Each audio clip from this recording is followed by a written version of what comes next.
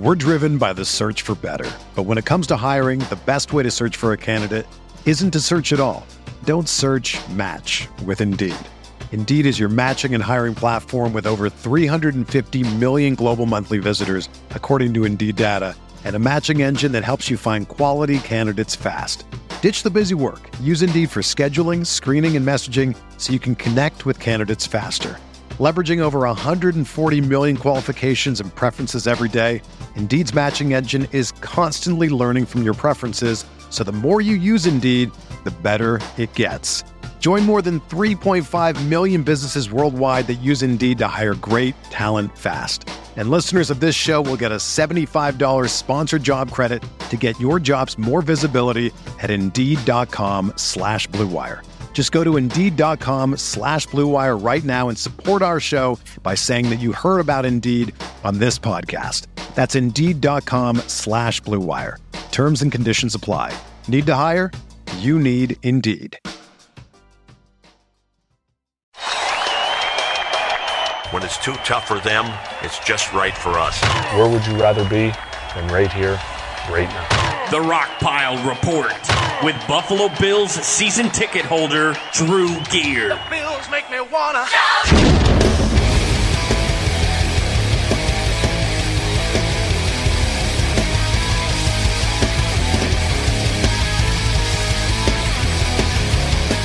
Handed off to Bell.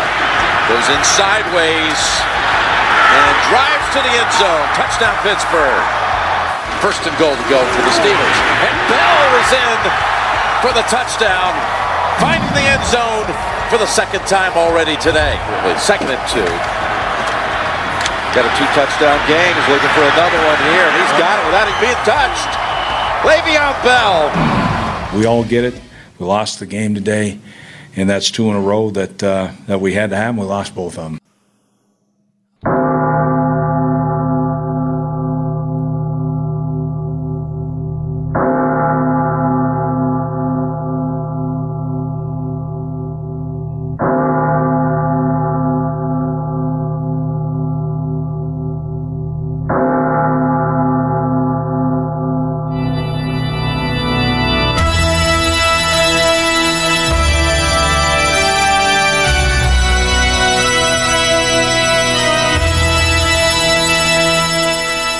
Friends, fans, dearly beloved, we gather here today on the Rockpile Report podcast to mourn the passing of the Buffalo Bills 2016 season.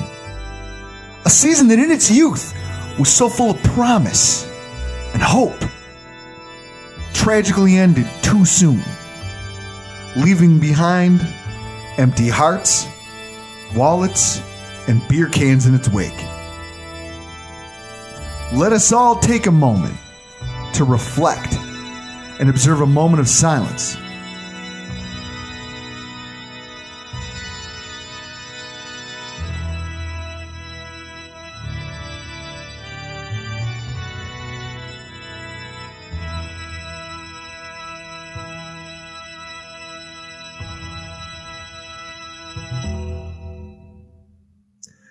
Welcome to the Rockpile Report podcast, everybody. I'm your host, Drew Gear. It's my producer, Chris Kruger.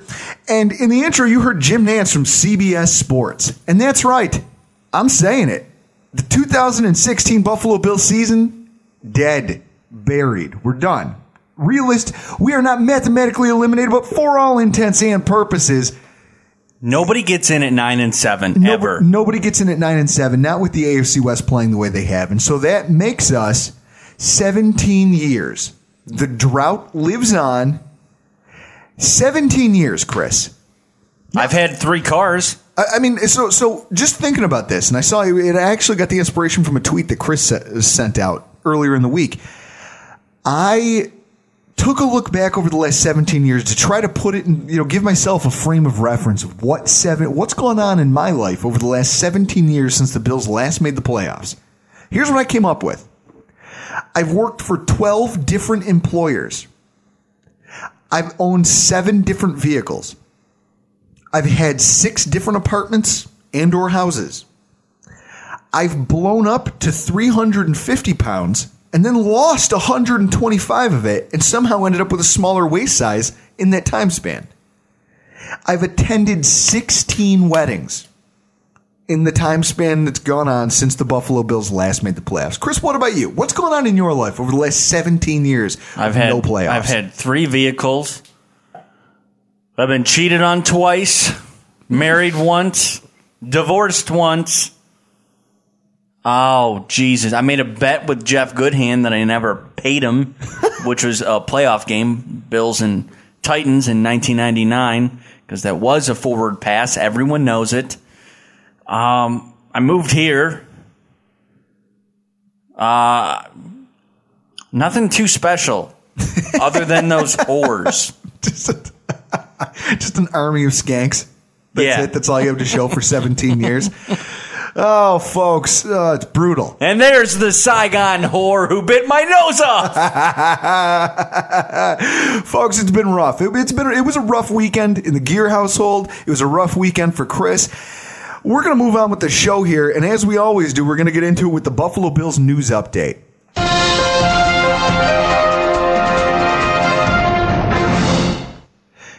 Now, the biggest news story of the week, talk of Tyrod's benching. It ramped up as soon as the game ended on Sunday, fueled mostly by reports by just many local media outlets, such as the Buffalo News, WGR 550.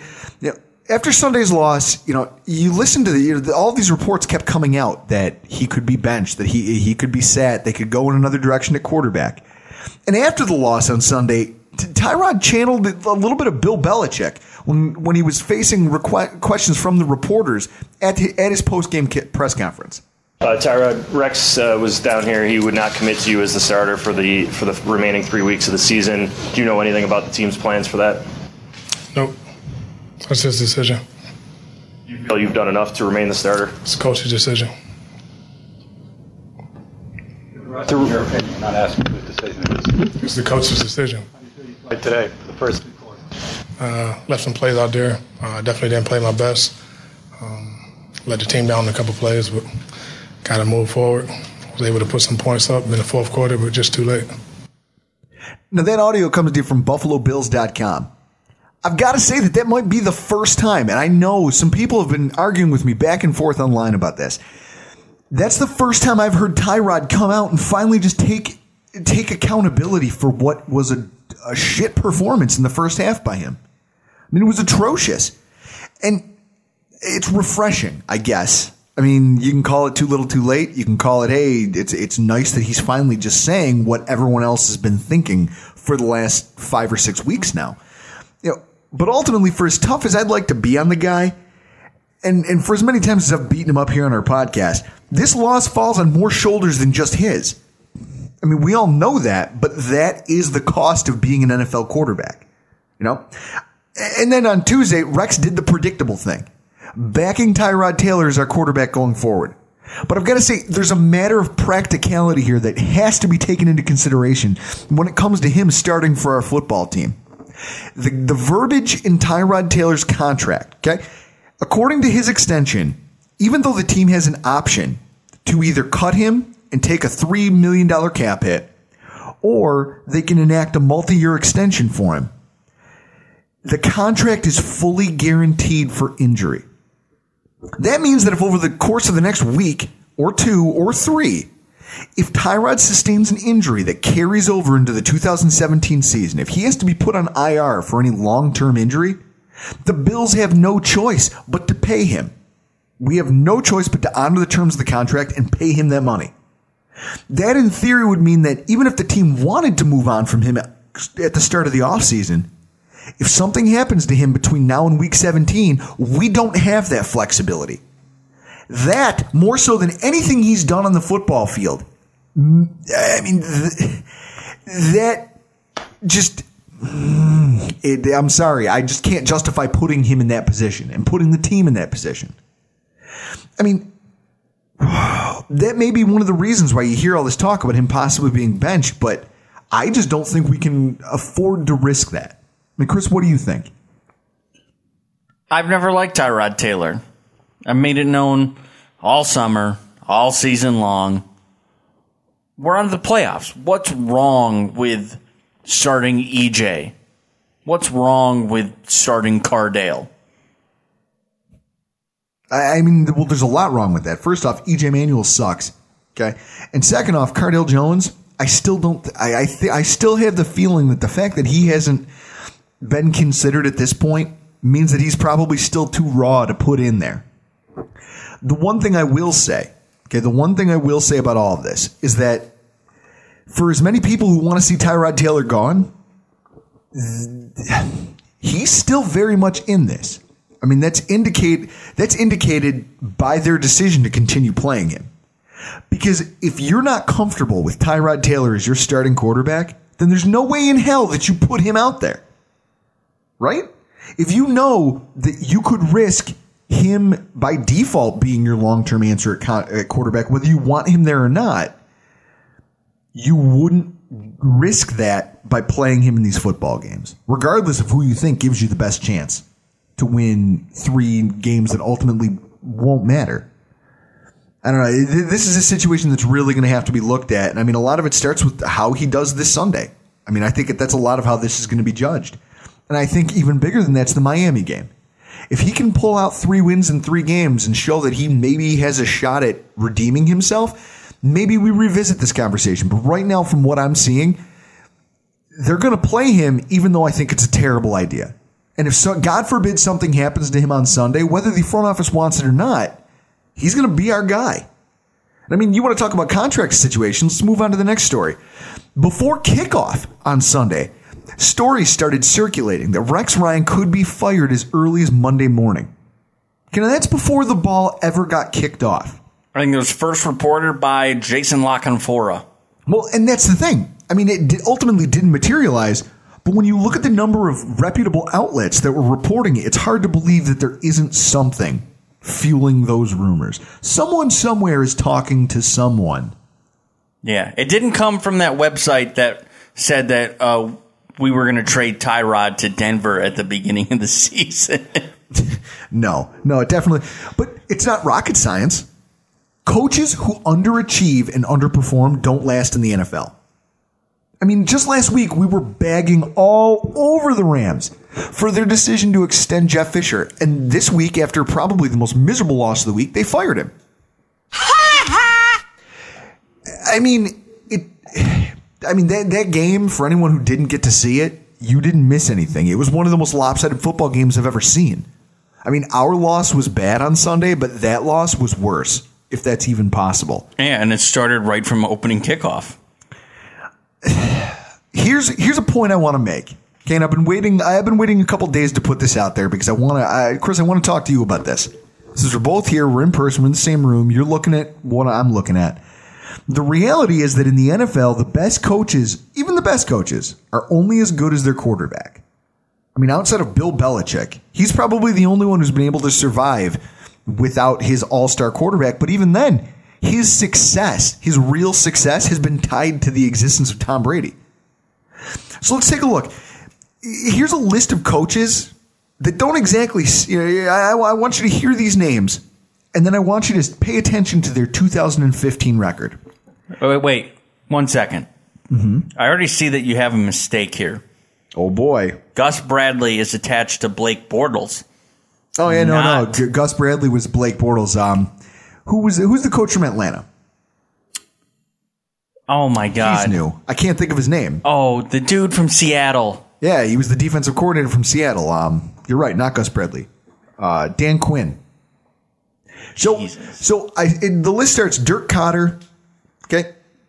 He's a second-year coach in Tampa Bay. He's got Jameis Winston at quarterback. His 2015 record was 6-10. Now we're talking about Bradley from Atlanta. He's got Matt Ryan. His 2015 record was 8-8. Jim Caldwell. He's got Matt Stafford. 2015 record was 7-9. Jack Del Rio. His 2015 record was 6-10, but he's got Derek Carr. Because he's elite. Derek Carr is not elite. Even Jason Garrett. He went 4-12 last year in 2015, and he's got Dak Prescott at quarterback. All of these coaches I just named, they're not revered for being fantastic coaches throughout the NFL. But all of their teams right now are either leading or at least at a minimum in the running for their division lead. When last year they weren't very good. You know what makes them different from all 17 of the last Bills teams that we've seen year over year over year? They had a quarterback. Quarterback has a down season. Your offensive line struggles. Your running backs all get hurt. You lose every one of your wide receivers.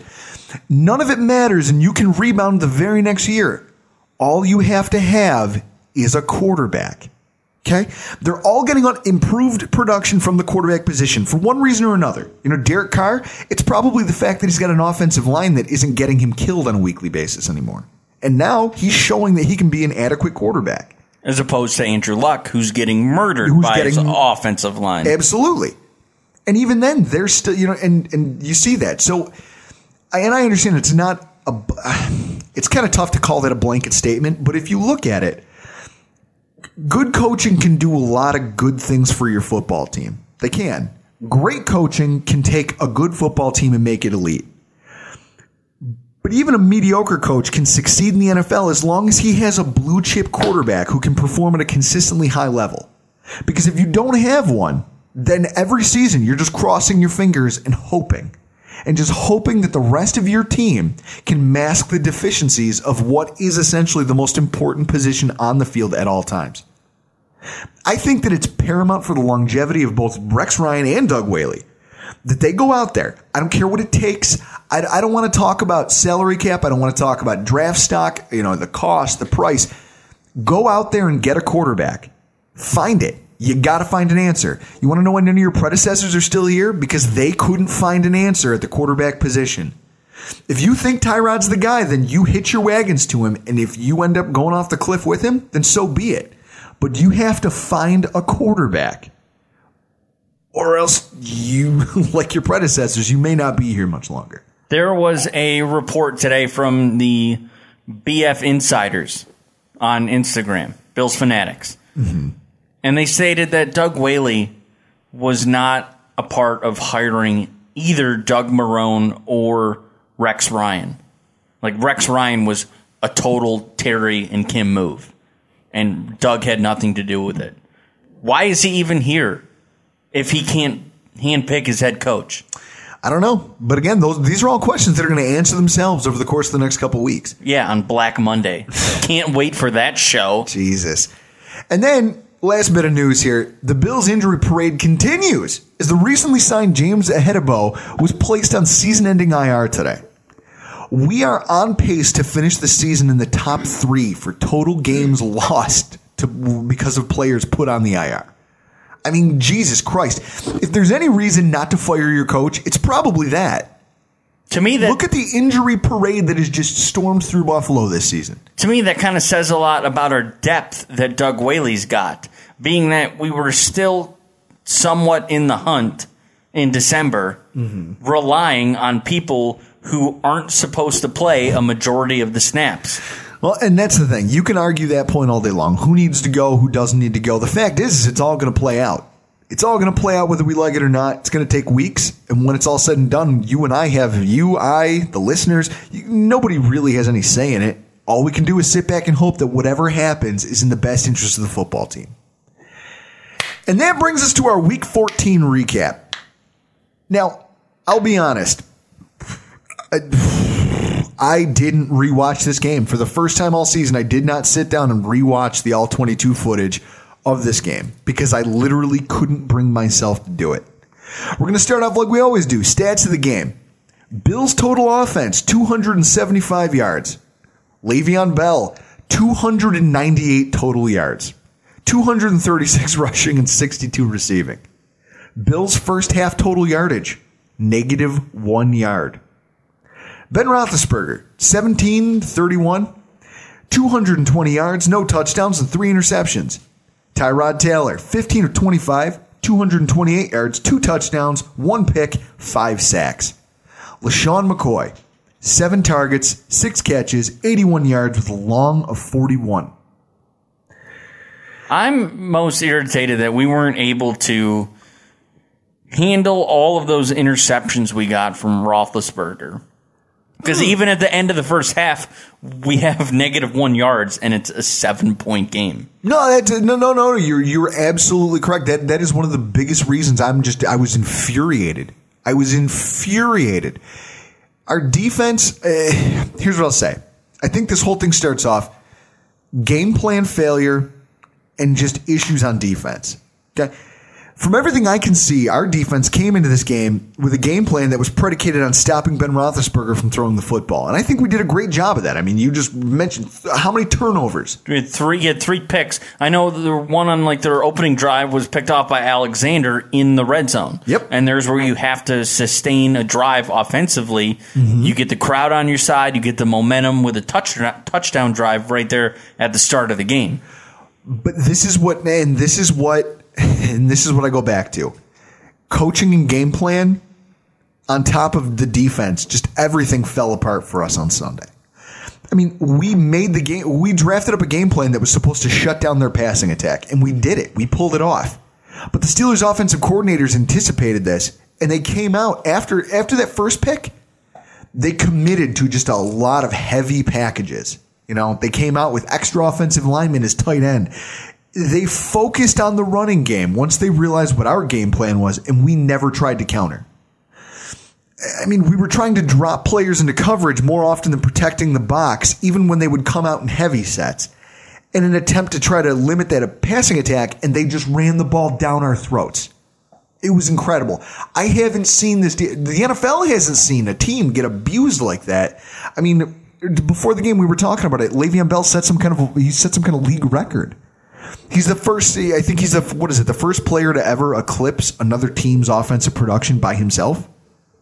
Probably, that sounds about right. I mean, that's disgusting. That should never happen. And it all starts up front. Without Kyle Williams playing in this football game, the Steelers' offensive line was able to double team Darius on almost every single one of these running plays, and all of our defensive ends, no one could get penetration. So they were getting extra blockers to the second level routinely. And Le'Veon Bell showed a ton of patience, just kind of slipping in, taking his time, weaving his way through our defense, and then exploding through the holes that were available. I mean, we just could not set an edge on the defensive line to save our lives. It was ridiculous. And then here's a stat that makes me want to throw up in my mouth. Our defense allowed Le'Veon Bell to average 2.6 yards per carry before contact, and then an extra 3.3 yards after contact. I mean, that's some bullshit. That's some bullshit right there. It's inexcusable. Boy, that escalated quickly. I mean, that really got out of hand fast. It jumped up a notch. It did, didn't it? And then you want to talk about inexcusable? How about this? Jerry Hughes got pulled early in the game after it became apparent that he was a total liability against the run. Cover1.net has some great breakdowns of this exact thing, just kind of showing that on multiple occasions, Jerry Hughes just could not maintain his assignment. You're talking about you're playing on the edge of this 3-4 kind of base look. They snap the ball, and he doubles over the guy next to him to try to rush inside. And they just hand the ball off to Le'Veon Bell, and there's two offensive linemen running through the space that he just vacated. And now both of those linemen grab our linebackers, and Le'Veon Bell tears off a 15-yard run. That's why Jerry Hughes had to sit. I mean, he was benched for all but 40%. He only played 40% of our snaps overall. I mean, you're talking about Jerry Hughes. You brought him in here to be a pass rusher, and they knew it, and they took advantage of that, knowing that, I don't know if they just sensed he was frustrated. Maybe they just knew that they could take advantage of the fact that he doesn't always maintain his assignment. I don't know what it was, but it got him yanked off the field in favor of Shaq Lawson, because I think that they trusted Shaq Lawson to try to set that edge and maintain the game plan instead of kind of freelancing and doing whatever the hell he wanted to. And then the last point I want to make, linebackers. They were not gap sound, okay, when it came to the rushing game. They just took all afternoon, taking bad angles of the ball, making sloppy tackle attempts. Our linebackers and cornerbacks missed 8 total tackles. Zach Brown, Bills fans have been just impressed with Zach Brown's play all season. He is by himself accountable for 3 of our 8 missed tackles.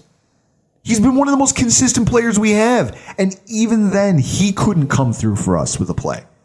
I mean, as a team, on defense, almost no one showed up to play on Sunday. And that's embarrassing. And that's what it is. We got embarrassed.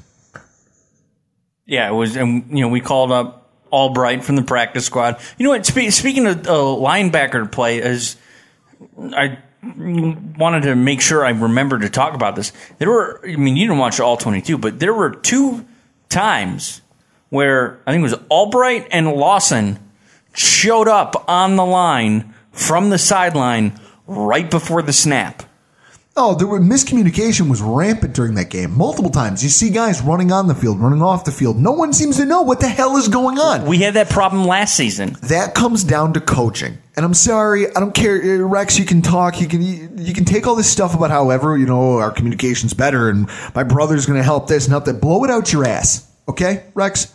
I've had enough of the coach speak. I've had enough of the bravado. I want to see it. I want to see you go out there and be a competent coach and win a football game that you need to win. Okay? He touched on it in the intro. 2 weeks in a row, we came into must-win football games and just collapsed when we needed to really bear down and stay focused. And that falls on the coaching staff. So moving on, you want to talk about the offense. McCoy struggled and yet was still the best player on our offense. For the first time all season, he was held completely in check in the running game. Still managed to be the most effective offensive weapon on our team. We touched on it. His stat line in the passing game. Watkins only got 6 targets and 4 catches for 54 yards and a touchdown. Clay, 6 targets, 3 catches, 52 yards and a touchdown. Yet McCoy out-targeted, out-caught, and out-gained them in yardage in the passing game. So he's our number 1 running back. He's our number 1 wide receiver. What? You know what that tells me is that he's checking it down all of the time. That's not good. Goes back to your see it then throw it. We talked before we started recording about Charles Clay and it's it's not Doug Whaley. I don't put that on Doug Whaley's fault. Okay, Doug Whaley got you. When you say you don't put it on his fault, are you talking about the fact that we signed Clay to that money? Correct, because we don't use him. I think if we had an offense where he was utilized more, because even being a heavy run game, he can be used. And that was the whole point of having Tyrod or EJ as your quarterback. All right, we got Watkins, we got Woods, we got Clay, we got McCoy. We have all these weapons around for our quarterback, yet we don't utilize Chuck Clay. No. Like that touchdown was awesome that he caught. No, but he went up, got the ball. That touchdown is what we've been waiting to see for a year and a half. Yeah, okay, well, throw him more balls like that. We don't. We don't utilize them. We don't utilize slants. We don't utilize inside pass. But that all speaks to the limitations of our quarterback. You talking about like Sunday Night Football slants? Oh my God, I was disgusted watching Odell Beckham just take a slant, a perfectly executed slant, split the defense and run away for a touchdown. Why can't anyone on the Buffalo Bills team right now figure out how the fuck to throw a slant? It's a slant. It's routine bullshit, and we can't do it. Even with Sammy Watkins. Catch a man in stride on a slant and send him up. Send him on a slant to the post. Oh, no, we can't do that. No, that's the hardest play to defend. Then he's not an NFL quarterback, and I don't want to hear any more about it. You want to talk about how Tyrod Taylor's Sunday went, okay? Stop me if you've heard this one before. Tyrod Taylor was a mix of good and bad, good decisions and bad ones, and it ultimately impacted the outcome of a 1-score game. How many games do we lose that come down to 1 score when we have a quarterback who's atrocious for most of the game? That happens all the time.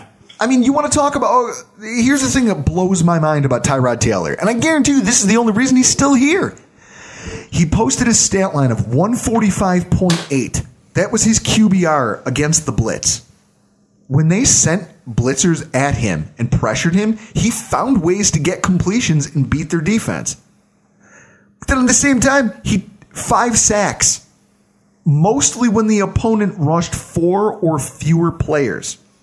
I mean, that right there, it showcases his inability to make quick decisions from the pocket. It's like, oh, if I send pressure at you, you're going to find a way to beat it because you'll just see the open man and throw it there. But if I don't show you an open man right away, you don't make a decision. And so then you run around. I mean, I think the thing that pissed me off the most was watching, out of all of these sacks, a lot of them were just him scrambling around in the backfield looking for an outlet. But I would say the biggest kick in the balls to me over about all of this is the fact that he doesn't, after being in the league for, 6 years now? This is his 6th NFL season, 2nd as a starter. 4 behind Joe Flacco, Super Bowl winning quarterback. He still doesn't know how to throw the friggin' ball away. He still does not understand when a play can't be made and to just throw the ball out of bounds instead of taking the sack. That's something that they teach you in college, or at least they start teaching you in college. You can't make every single play with your feet. So sometimes you have to understand where the pressure is, when a play can be made and when it's not. And sometimes you just take the ball and chuck it out of bounds. Guess what? On multiple occasions, he cost us yardage because he was scrambling around trying to make a play. I'm sorry, you have to have a mind for the quarterback position. And plays like that speak to the fact that he may not have it. Well, what about what actually made it to radio? Props to Eric Turner for getting mentioned on WGR because Jeremy White read that tweet that they're running route concepts that top high school and colleges run. That was like his whole tweet. Like our offense is tailored to what Taylor knows, which is the playbook of a top high school or college. And that was the biggest thing when early on in the season, we all kind of made fun of Greg Roman for overcomplicating things. But now looking back at it, was he overcomplicating things or was he just asking Tyrod Taylor to do the stuff that a normal NFL quarterback should be able to do? I mean, we'll never know the answer to that question, but the fact is that this offense isn't going to trick anybody. And at the same time, teams that have beaten us, the Ravens, the Jets, the Steelers, Dolphins, the Raiders, the Dolphins, they all figured out what they had to do. What they had to do was make Tyrod Taylor be a quarterback. Don't let him use his legs. Pin in our running attack and keep Tyrod Taylor in the pocket because when you rush him with base defense and put extra D-backs on the field, he falls apart. And that's just the long and short of it. You can argue for him. You can argue against him. You can tell me everything you want, but I know what I see. And what I see is a guy who can't find a way to make plays and loses a lot of one-score football games. He loses a lot of one-score football games. The fact that we finished that first half with -1 yard of offense, and it was you're not a real NFL quarterback. Yeah, and it was a 7-point game. Largely due to our defensive play, because Alexander had an interception, and I believe Stephon Gilmore had the biggest play for the Buffalo Bills in the first half, and that kind of segues right into my next point. Stephon Gilmore, I'm sorry, he's a guy who was kind of for a while there at the beginning of the season, especially was a piñata for us here on the Rock Pile Report. He had a solid day. In fact, he's had a couple solid days now. He was primarily lined up against Antonio Brown. We ended up holding him to less than 30 yards receiving, and he lands that big interception in the first half that he takes back 38 yards on the return. Pro Football Focus gave him a ton of love for his performance. And, I mean, he did have a missed tackle, and then he got another tackle that just got broken. But he played more like the cornerback that, you know what I mean, everyone expected to see coming into this season.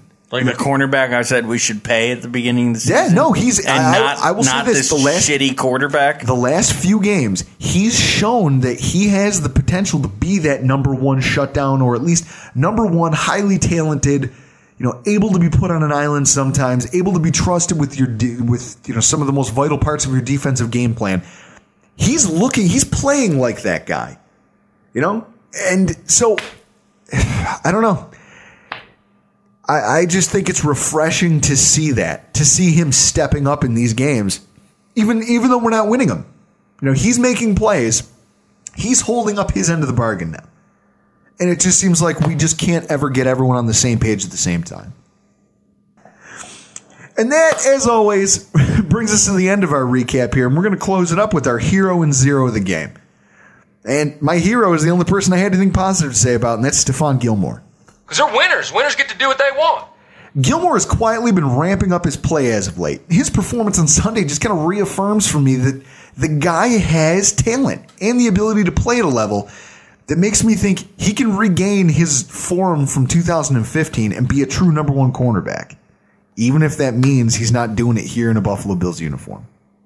Guys, I got to be honest, talking about this game is hard for me. Sunday night after the game, I want to share with you all, just please, if any of you know at Miss Larissa 14 on Twitter, go ahead and tweet her your sympathies. Sunday, I came home from the game in a foul mood, belligerent, mildly intoxicated, and I just set to drinking. I just sat down and started drinking. I was drinking a concoction I call Uncle Drew's cough syrup, which is it's a secret blend of black velvet, only the classiest over here in my house, black velvet, apple cider, sugar, and cinnamon, heated to a specific temperature. The fact is that I sat down and just took to finishing off my batch of that I had left over from the game, and then just started chewing my way through all of these Hootie Delight beers that Chris was so kind to bring back from Kentucky with him. He brought me these beers, guys, that literally taste like my freshman year of college. It's the cheapest. Now, look, I was in Florence, Kentucky, 12 miles south of Cincinnati, Ohio. So I went into Cincinnati Wednesday night when I was there to watch the Cincinnati Cyclones, Fort Wayne Comments. Dollar beer night, it's either Miller High Life or Hootie Delight. And I went with that, and it was good. And so I was like, this has to be Cincinnati's shittiest cheap beer that you can only get here. I'm going to Party Town in Florence, Kentucky, and getting 2 24-packs. So he brings me home a case of this stuff. So I drink this whiskey concoction. I end up just chewing my way through these beers while I'm watching TV. And my girlfriend comes downstairs because she's a sweetheart. She says, hey, your jacket smells like smoke, campfire smoke from the tailgate. Do you want me to wash it? And I said, yeah, sure, wash that. I'm in a foul mood, so it didn't come out that politely. I was just like, yeah, sure, yeah, wash the friggin' jacket. And she's like, oh, well, is there anything else you want me to wash? And I said, you know what? Everything I'm wearing smells like smoke. So I proceeded to strip naked. And for the next 4.5 hours, I'd say, I was just nude wearing sandals walking around my house, just pounding whiskey and drinking beers and bitching about football. That's your fault. If any, but I hope that the Buffalo Bills know that that's their fault. Like, God bless my girlfriend. She's a saint. But that is their fault. And then the zero, well, that goes straight to the coaching staff. You blew it! Head coach, defensive coordinator, offensive coordinator. I'm sorry. Week after week, when you come into must-win football games, this team finds a way to either lose its composure or come out flat. I'm sick and tired of it. You have a game plan that's effective right up until your opponent makes some adjustments, because that's what coaches do, is they make adjustments based on what they see going on in the field. And it just seems like in these critical games, we're never on top of that. We can never counter whatever the other team throws at us on the fly. We go into halftime and the other team makes a decision. Hey, we're going to pound the Buffalo Bills with the running game in the second half. We're not going to expose Ben Roethlisberger to any more interceptions. We're going to run the football down their throats. And we come out trying to rush 3 and put extra defenders in pass protection. Good luck with that. It never fails. And this week was probably the most egregious example of it that I can find all season. I mean, we came out, we were flat from the onset of the football game, and the only time we were in it was when it didn't matter. The scoreboard makes it look a lot closer than the game actually was, and at no point were we, quote unquote, in this football game until the very end. And even then, when we were trying to climb back into it, there was zero urgency.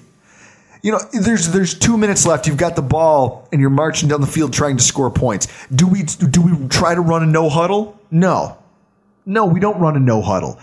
I don't even see guys running to the line to get over the ball to snap it and call the play. I don't see that.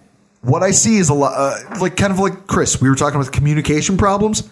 Between communication issues and just wasted time, this team shoots itself in the foot all of the time. And I'm sick and tired of seeing it, and that comes directly from the coaching staff. I think our coaching staff, as many staffs as we've had over the last 17 years, none of them have had the bravado to change the culture within the offices of One Bills Drive. And I think once we can get that and a quarterback, we'll finally get into the playoffs. And I mean, it's just not acceptable to me to see the kind of results that we saw on Sunday from a team that just a few years ago was at the top of the league in overall defense. That speaks to not only a failure on the part of the game plan that was crafted up by these coaches, but also on heart and just an inability to rally the players together when things look bleak or when things don't go your way right out of the gate. Turner pointed that out on Twitter a couple times. He would post, GIFs or video clips of the All 22 and would make a comment on, we just played with no heart on Sunday. And that falls to the coaching staff. I mean, everyone wants to say, oh, well, these guys are professionals and you have to get, that's your job and you get paid to do it, so you should do it. Everyone listening here has a boss. Or maybe you are the boss. Okay, you work in an environment where somebody's a leader. Why do you think they exist? Okay, if you work in sales, you have a sales manager, right? What is his job? His job is to motivate you. His job is to find a way to get the most out of you that he can. And when those guys do their jobs well, people succeed. Well, I'll tell you about my job, because that's why we were in different states last week. My boss doesn't really know a whole lot about machining. And so when he says, hey, I want to get a new CNC machine, and I say, okay, if you're going to get a new CNC machine, we're going to move all of our CNC machines so we can be more productive. I'm not the boss, but he took my input and put it to use because we moved everything in the shop that I work at, so it's more efficient for me to do my job. But ultimately, he's responsible for facilitating your success. He has to put you in a position to succeed. And that's my point. I don't care. I get it. These guys are all highly paid athletes, but they're also people. There's emotion that goes into this. Everyone likes to talk about how Rex is a player's coach, and these guys love him, and they love playing for him, but they won't fight for him. If those guys, I mean, I'll be honest, the performance that we hit on Sunday, if Tyrod Taylor hadn't pulled his head out of his ass in the second half and scored a few touchdowns, we might be having the same conversation that Rams fans were having after the game. Why is our coach allowed to come out here and have a team? You've got a team of highly paid athletes who are just putting up these just weak performances. At some point, someone has to be accountable for that. You know what Sunday reminds me of? What's that? Washington last season. Yeah, no, again, another game where you come out flat, and then when the game is pretty much already decided, you start making a push, but you fall short. Yep. And that's the story of 2 seasons of Buffalo Bills football. And that's why my anti-game ball of the week goes to our coaching staff. They really have to take a hard look in the mirror and figure out how to get this thing back on track if they expect to be here long term. Let's take a look around the rest of the AFC East. Why don't we? Take a look and see how everyone else did. So, the Patriots, they beat the Ravens on Monday Night Football. In a game that was the scoreboard, it was a lot closer than it should have been. I mean, Brady threw 4 touchdowns and over 400 yards, but at the end of the game, the Ravens still had an opportunity to win that game. It's crazy to me. Absolutely crazy. The Patriots at this point, their schedule's pretty soft, and they're going to cruise to the number 1 seed in the AFC, which doesn't bode well for us, and it bodes really well for Miami. Because if Miami's counting on that Week 17 game, a must-win, in New England, if they already have the number 1 seed locked up, I don't see any reason why they would consider playing any of the starters. No, any team does that. That's smart. And then you're talking about the Jets. Okay, we're going to move on. We're going to talk about the Jets here for a minute because I got a lot to go over here. They overcame a monster deficit on the road against the 49ers to win just their 4th game of the season in overtime. I mean, now that was a game that showcased why Bilal Powell needs to be more than simply an afterthought. I mean, Chris, all season long, you and I saw the same thing. Matt Forte getting fed the football. Okay?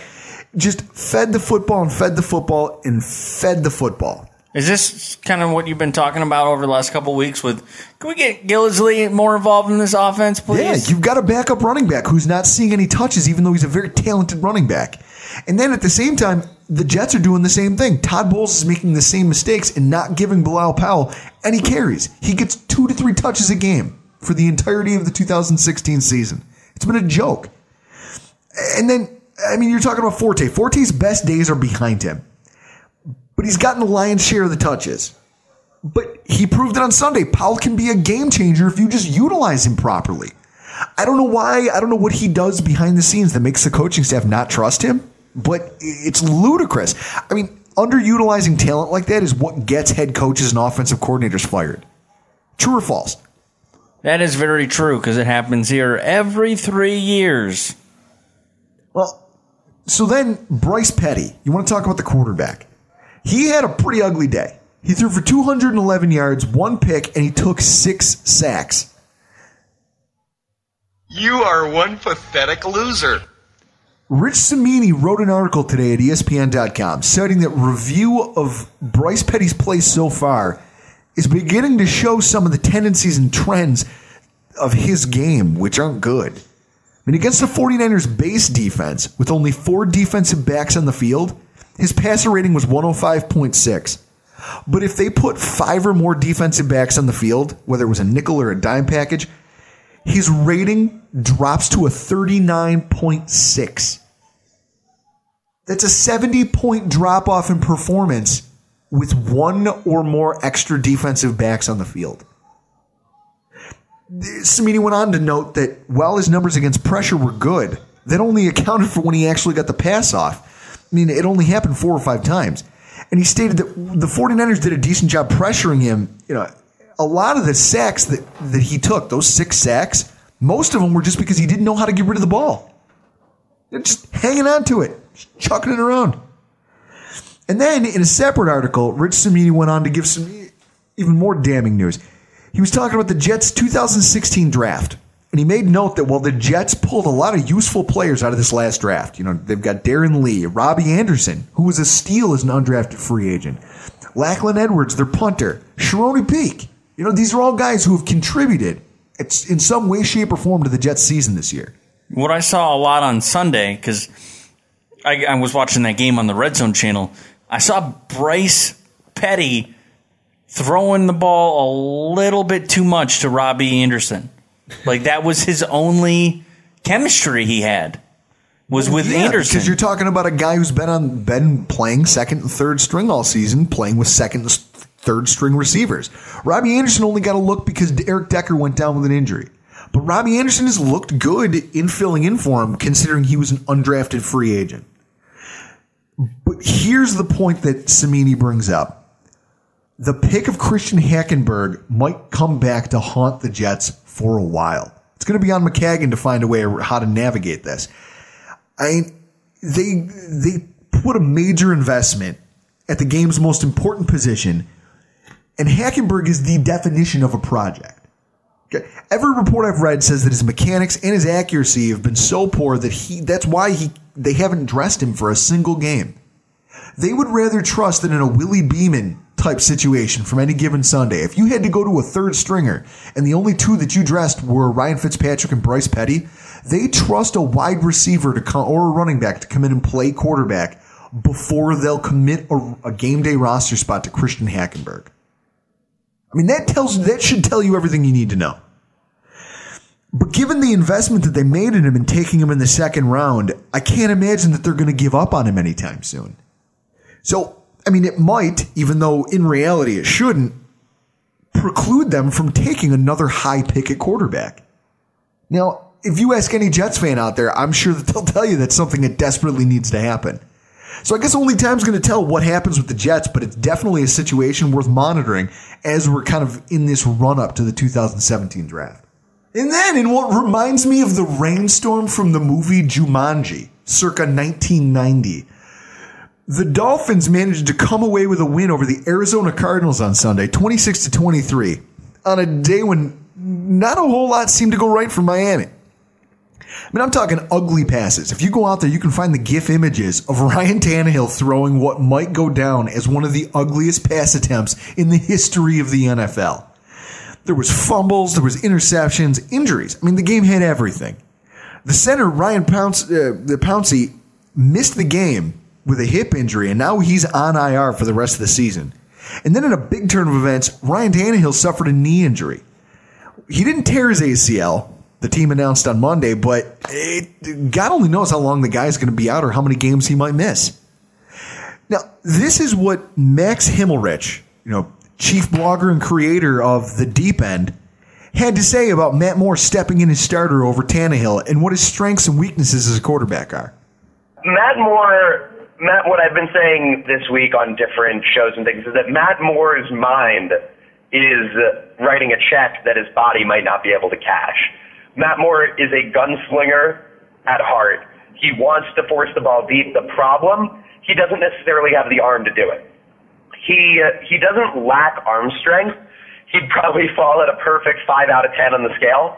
But the realistic situation is that he doesn't have the zip to get the ball into space down the field. But what he can do is if you use the run game and short passes to bring the defense down and keep their attention underneath, then you can get one-on-one coverage, in which case Matt Moore can often make the throw. So they're going to do a lot more underneath work, a lot with Jay Ajayi, Kenyon Drake out of the backfield catching the ball to further trick the defense into coming underneath. And then maybe every 10 to 15 plays, they'll probably uncork one.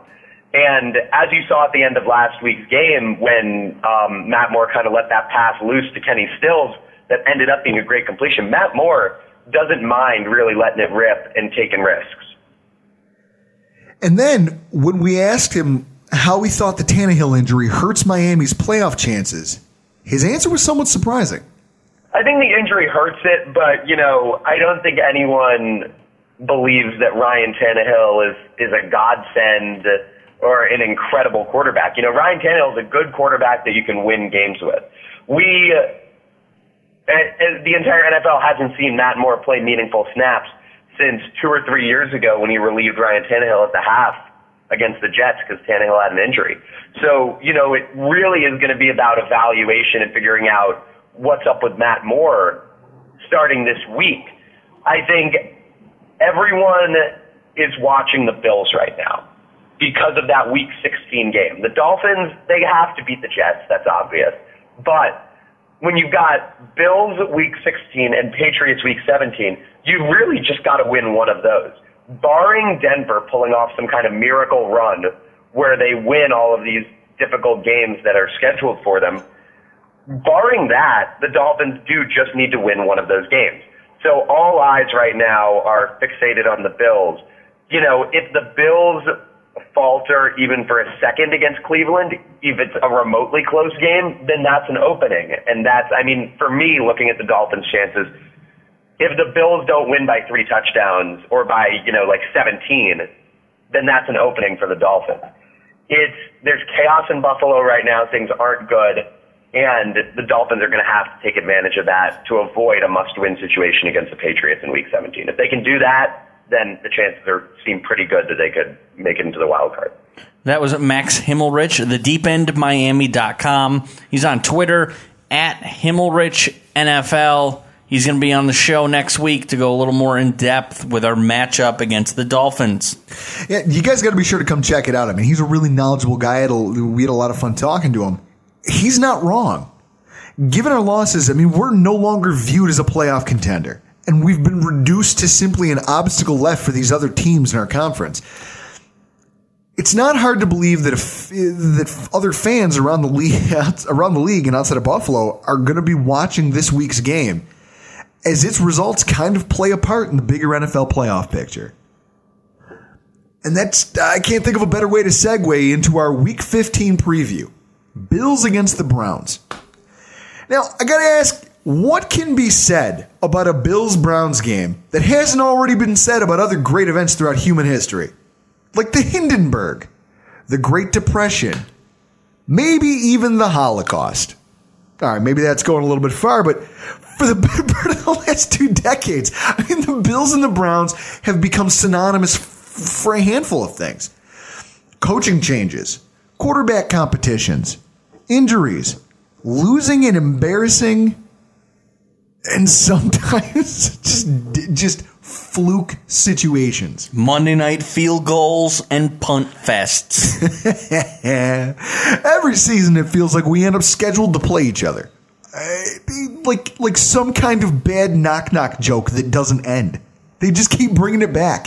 Knock, knock. Who's there? Oh, I don't know. It's the Bills playing the Browns again. Hopefully it's not on primetime.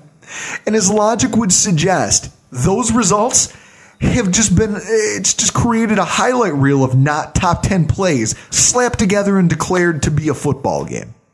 I mean, let's take a look at some of the illustrious history of Bills versus Browns football. You've got the Thursday night football game in which both starting quarterbacks left the game with knee injuries. Jeff Toole had to come into that football game, a game that we ultimately lost. The Trinitative Edwards game. 3 first quarter interceptions and then ends with 3/4 of passes that don't go more than 5 yards and a Ryan Lindell miss wide right to lose the game. The 0-8 Snow Bowl game that propelled the Browns to the playoffs, which is the only reason that they don't have a playoff drought as severe as ours. Or the 6-3 loss where Derek Anderson only completed 2 passes, and yet somehow, the Browns still won the football game. Was that Trinitative game the Monday night game where Phil Dawson hit one from 50? Yes. God. Just like that, folks. I need another beer. I need another beer. I can't talk about this sober. I need another bucket of beer to talk about the Battle of Lake Erie. The Battle of Lake Erie, folks. Oh. Game time, 1 o'clock. It's a home game. I guarantee you tomorrow at 506sports.com, the map will just say Northeast Ohio and Buffalo. I don't even know if local Rochester affiliates would subject the people of Rochester to this shit. If I don't live in Buffalo or Cleveland, I'd be pissed off that the NFL is subjecting me to that game. I'd be pissed off that that's what I get on a Sunday. I'd rather not watch. I feel bad for the people that live in Erie, Pennsylvania, because they'll get that game over the Steelers. Over the Steelers. Oh. The early weather report, guys, 32 degrees, 70% chance of snow, and some moderate winds going to roll in. So this is going to be a repeat of the 8-0 loss in the Snow Bowl that propelled the Browns to their playoff, right? Chris, I swear to God, if you bring that up in my presence again, I'm going to bite the neck off this bottle and spit it at you. I'm just saying, 70% chance of snow, that's what I'm expecting. What I'm expecting is that if anything like that ever starts, like if that game even starts to materialize, that one of two things will happen. Either the ground will just open up and swallow the stadium whole and just end this nonsense once and for all, or that everyone watching it would have the common sense to just go home. Just go home. There's nothing to see here. Whoa. The early betting line has Buffalo as a 10-point favorite coming into this week. I'm still deciding if I should Seagram's this with you. Oh, Jesus If the Christ. Browns would cover 10. I already owe a Seagram's, and I'm not drinking any more of this sangria bullshit. You're going to have to tonight. And then the only injury of note to monitor so far is Kyle Williams. He's still whatever he did to his back is severe because he's questionable to play this week. And it's only Tuesday. Now, I mean, the Bills are playing a team this week that is in the bottom half of the league in almost every positive offensive or defensive metric. I mean, it's just incredible to see futility on this kind of a scale. It's been a long time since I've seen it. And since I really started getting analytical about football, this has been the worst. I mean, somehow they're not in last place, but the Browns are averaging their 31st place in scoring. 15.9 points a game. They're also 31st in points against, giving up 28.8 points per game. Then they're in 30th place when it comes to overall yards. They've as a team, only achieved 4,019 yards. And yet they're 31st in opponent overall yards at 5,160. And then they've given the ball back 21 times on offense. Good for 23rd place in the NFL. I mean, that's just futility across the board. Across the board. There is no... Most of the time when we try to do these previews, I mean, there's a silver lining somewhere. I mean, but that's how you get to 0-13, right? By being a terrible football team. You're talking about the Browns have 5 games where they scored 10 points or fewer. 5 games of 10 or fewer points. For as much as we bitch about the Bills, at least they haven't done that to us, right? For as shitty as Bills fans may feel about where we are sitting right now, at least we all know that we're not in the boat that they are. I mean, there's talk about them preparing a friggin' parade in the event that the Browns go 0-16. I shit you not, a friggin' parade. Google it. Better yet, listen to radio personality Tony Rizzo from WKNR ESPN 850 in Cleveland give his take on it. If you're one of the people out there that is planning a parade for 0-16, I will fight you. Come down and see me right now. I am at Buffalo Wild Wings. You're going to celebrate my misery for 4 months? I saw the guy. One of the guys came up to me at Dog Pound Drive 3 weeks ago and goes, "Hey, man, we want to come on and talk about it." I said, "Get away from me. And if you come near me again, I'm going to have Uncle Frank remove you from the premises."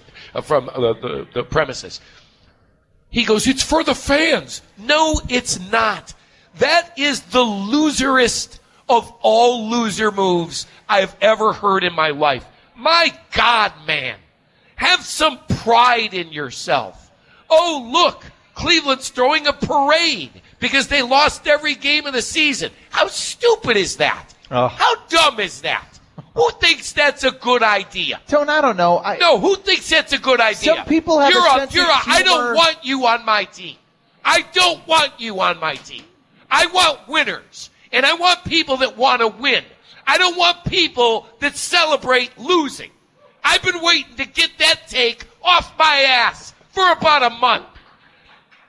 If you're one of them people that are planning this parade, you better stay the hell away from me, my show, and my family, because I will fight you. Oh, you want to talk about hot takes? There's one for you.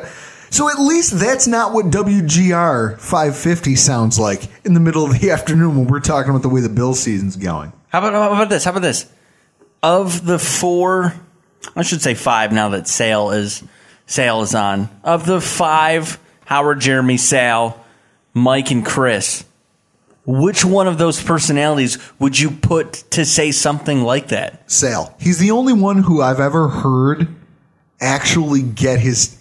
Well, when Sal gets hot, it's fun. I like listening to that.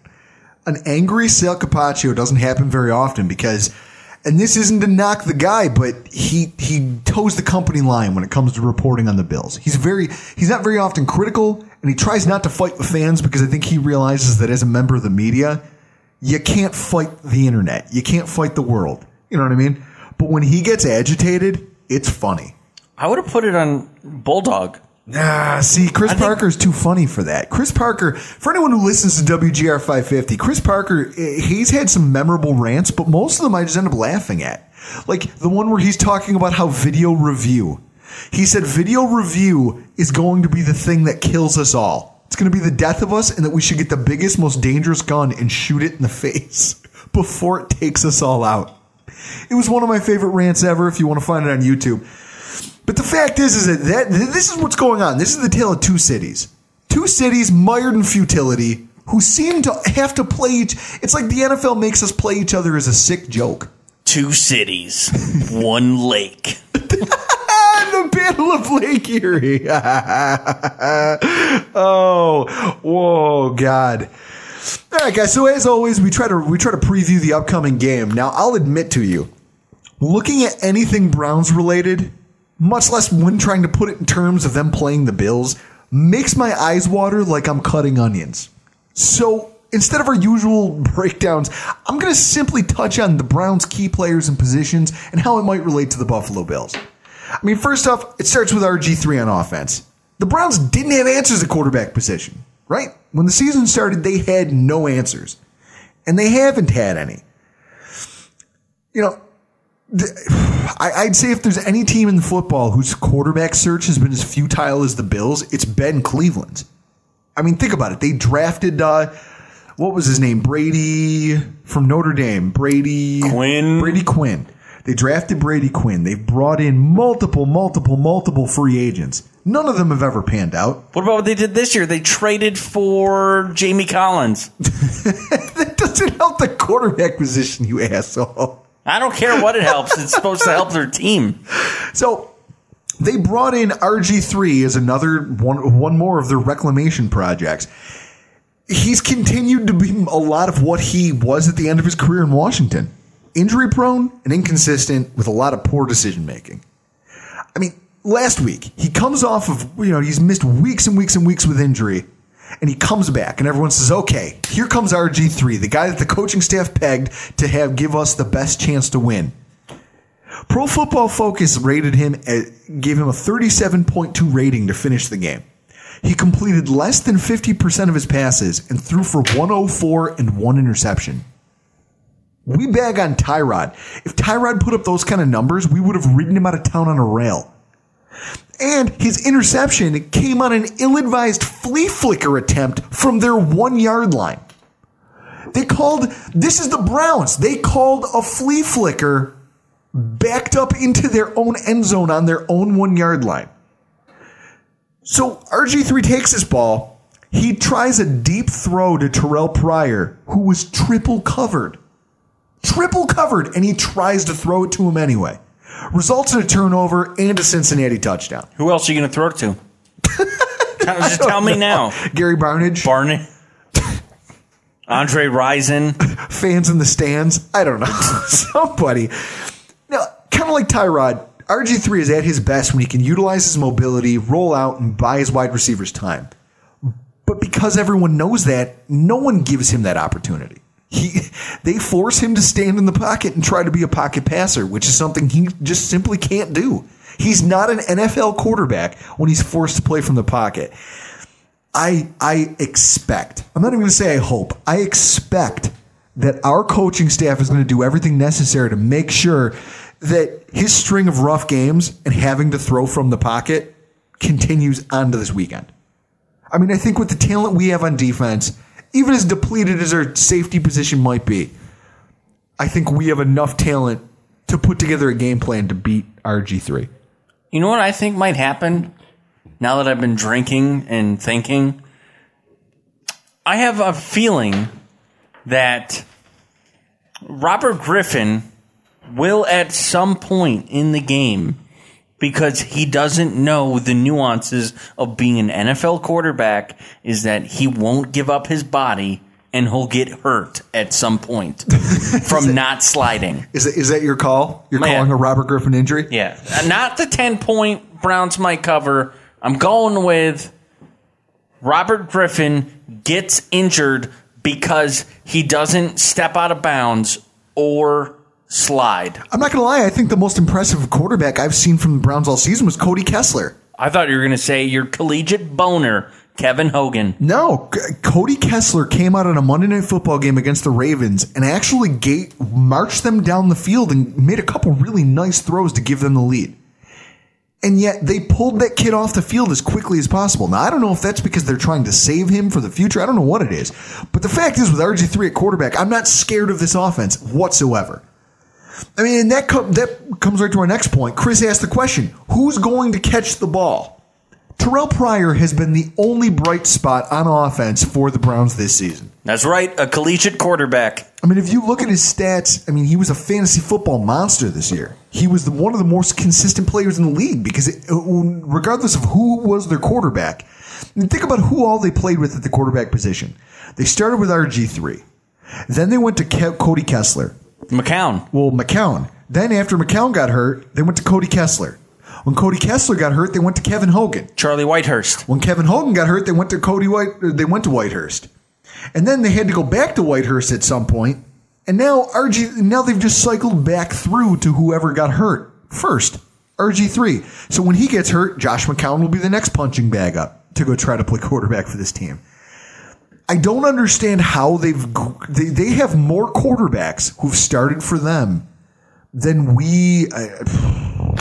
I mean, Chris, I've never seen that for an NFL franchise before. It's got to be at least 4 or 5 quarterbacks injured at some point during the season. And throughout all of that, Terrell Pryor continued to put up consistent statistics. I think he finally made that jump from, hey, I'm an athlete who was a quarterback / wide receiver to I'm actually a wide receiver.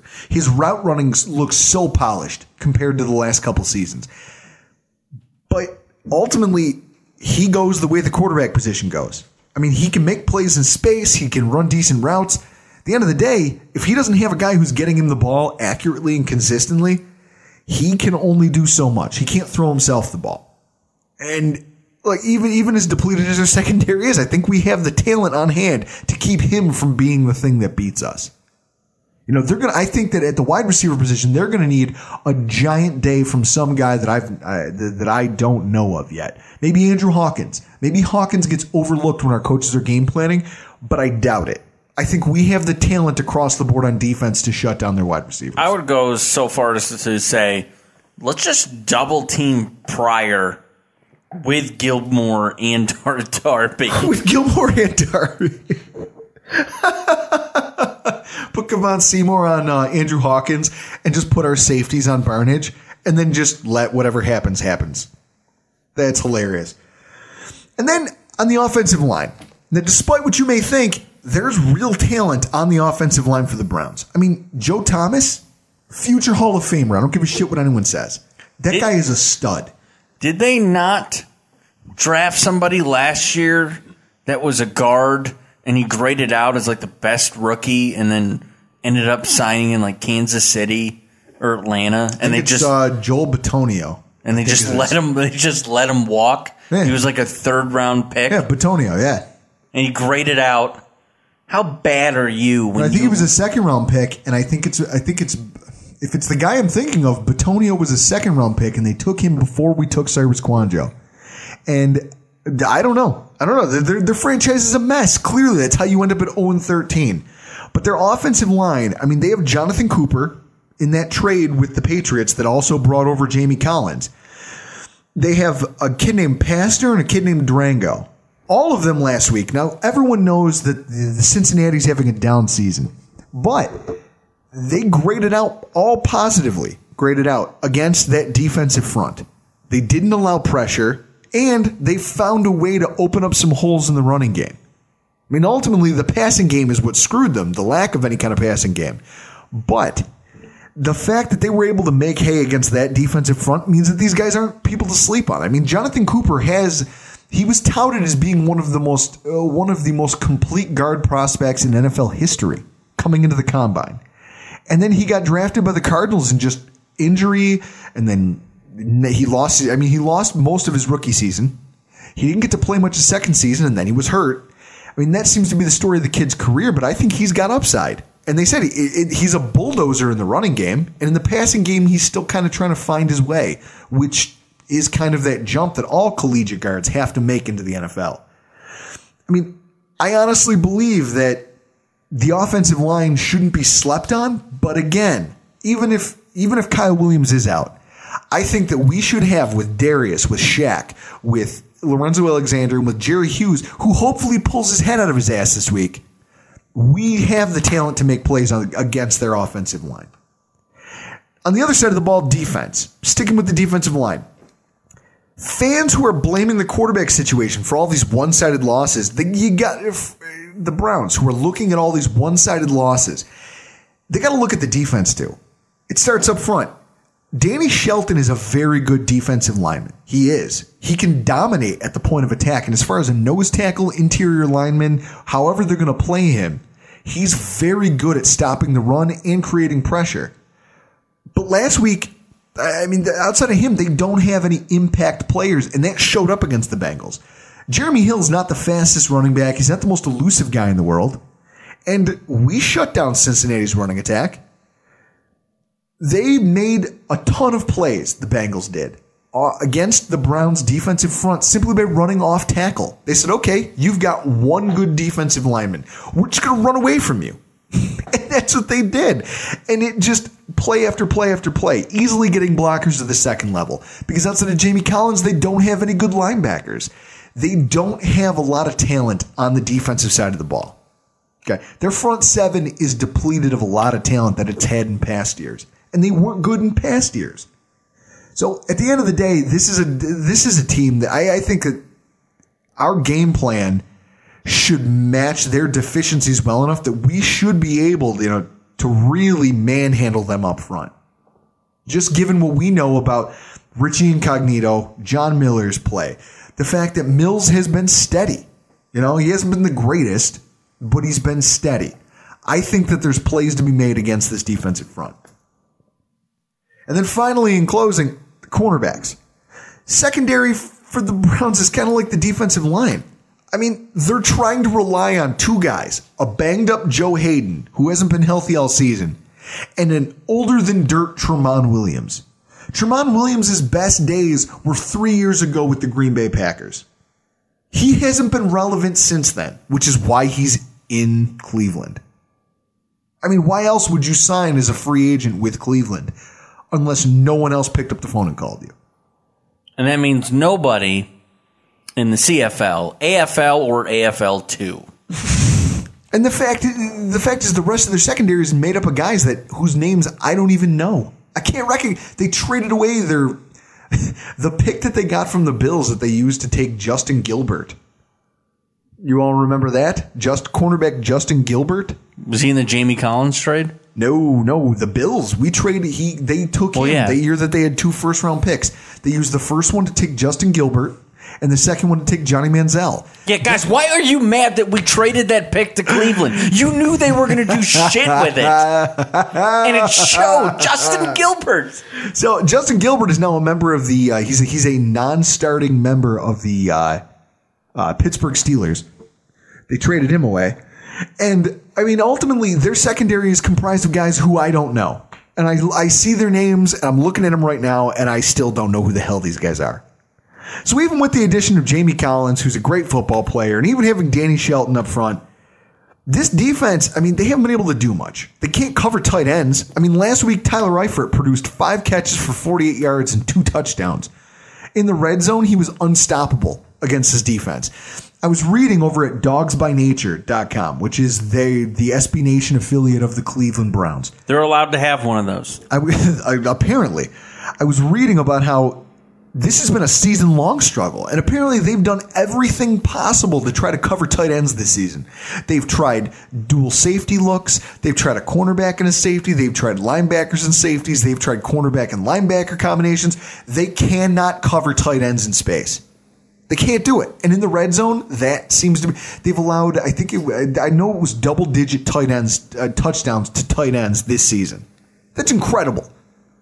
They just get carved up by teams that have athletic pass catchers in the middle of the field.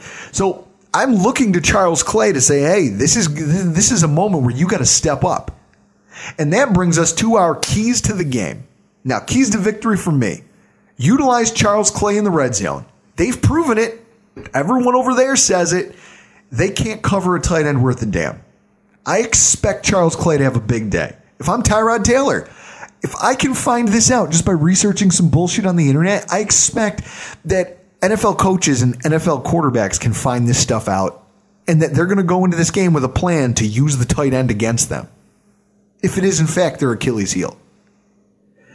Secondly, run the ball with authority. Last week, I know I talked up the Steelers front as a poor man's Ravens defense, but Jesus Christ, to get held to -1 yards of offense in the first half, that's bullshit. I want to see these guys come out and dominate in the running game. I expect at least 1, if not 2 rushing touchdowns within the first quarter and a half. If I don't see it, I'll be disappointed. That's the key to winning this football game. You grind them and you don't give them opportunities. You just wear their defense out to the point where they don't have any will left come the third and fourth quarter to fight you. And then my last key to victory. It's not even really a key. Show up or join Jeff Fisher. This is the type of game, Bills fans. If you lose it, then you probably don't deserve to be a head coach. So that's the key. Come out and make sure that your team understands that this is a game that you cannot lose. You cannot lose this game at home against an 0-13 football team. I'll tell you right now, as much as I've said throughout the entire season that we should just keep Rex continuity and all of that jazz, if the Bills lose on Sunday, Rex Ryan should be fired on Monday just because you lost to the Browns. I'll tell you this. I'm gonna close this with a story.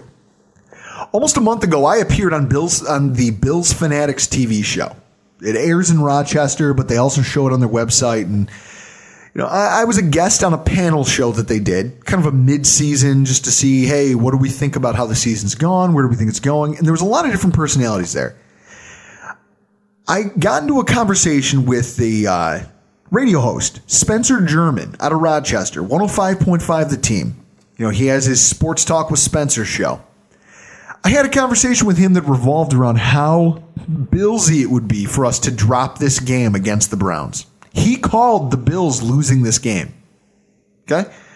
I told him that if we lost to a team that I didn't know would be winless, but I assumed probably wouldn't win too many games between the midpoint of the season and this weekend, I told him I would spend the rest of this season like Colonel Kurtz from Apocalypse Now. Except instead of cutting heads off, I'm going to be in my basement wearing nothing but a robe with the lights off, drinking Crown Royal out of the bottle and watching Buffalo Bills 1990 highlight tapes and talking to myself. Okay? That's what's going to happen if the Bills find a way to lose this game on Sunday. Don't you do it to me, Buffalo. God damn it, don't you do it to me. Can we step back 15 minutes for a second? Because I know you said Joel Bitonio, Nevada. Joel Bitonio. No. 2012, the Browns drafted 37th overall, second round, Mitchell Schwartz. And he they let Mitchell Schwartz go because he was the best guard in free agency. He played all 48 games in his first 3 years, named to the 2012 All-Rookie team, and lauded for his top-notch pass block ability, and 2014 Pro Football Focus All-Third-Year team. All I know is that player was too good to be on that team. His agent knew it, the team knew it, and so they didn't make a play for him because they knew that they would have to grossly overpay him to stay. Oh, don't you do this to me, Buffalo. Next week. So, boys and girls, that's the podcast for tonight. The audio clips from earlier. Max Himmelrich, if you guys want to check it out, like I said, thedeependmiami.com. He's the creator and also the lead blogger for the website. I mean, the guy knows his shit, and I can't wait to have him back on here to pick his brain about the upcoming matchup against the Dolphins. If they win the Jets, if they win that game against the Jets, this is a do or die football game for them. So it's going to be interesting to see how we come out and try to counter that. And then, folks, I know we've been plugging this for weeks, but it's that time of year. Festivus is back! And what's a Festivus celebration without the airing of grievances? For those of you who don't know, that's a Seinfeld reference. If you're too young to understand it, well, maybe go educate yourself on YouTube. Or you can watch the entire episode. It's on Crackle. The fact is that this is an opportunity for each and every one of you out there to find that one thing that just grinds your gears about the Buffalo Bills in 2016 and then have a beer and laugh, and we listen to Christmas music, and we get it off our chests. You know, it's a cleansing moment. It's therapeutic, really. So whatever it is out there that really just chaps your ass about the 2016 Buffalo Bills, be sure to let us know. At Rockpile Report on Twitter, rockpilereport716@gmail.com. Or you can find us on Facebook, www.facebook.com/The Rockpile Report. The Rockpile Report on Instagram. We're going to take the best submissions, the funniest, the most depressing, the most aggravating, and we're going to read them on the air while we drink a beer and just try to get this all off of our chests. Yes. Guys, from the Rockpile Report, I'm Drew Gear. That's Chris Kruger. Thanks for joining us tonight. This is the story of the one. As a maintenance engineer, he hears things differently. To the untrained ear, everything on his shop floor might sound fine, but he can hear gears grinding or a belt slipping.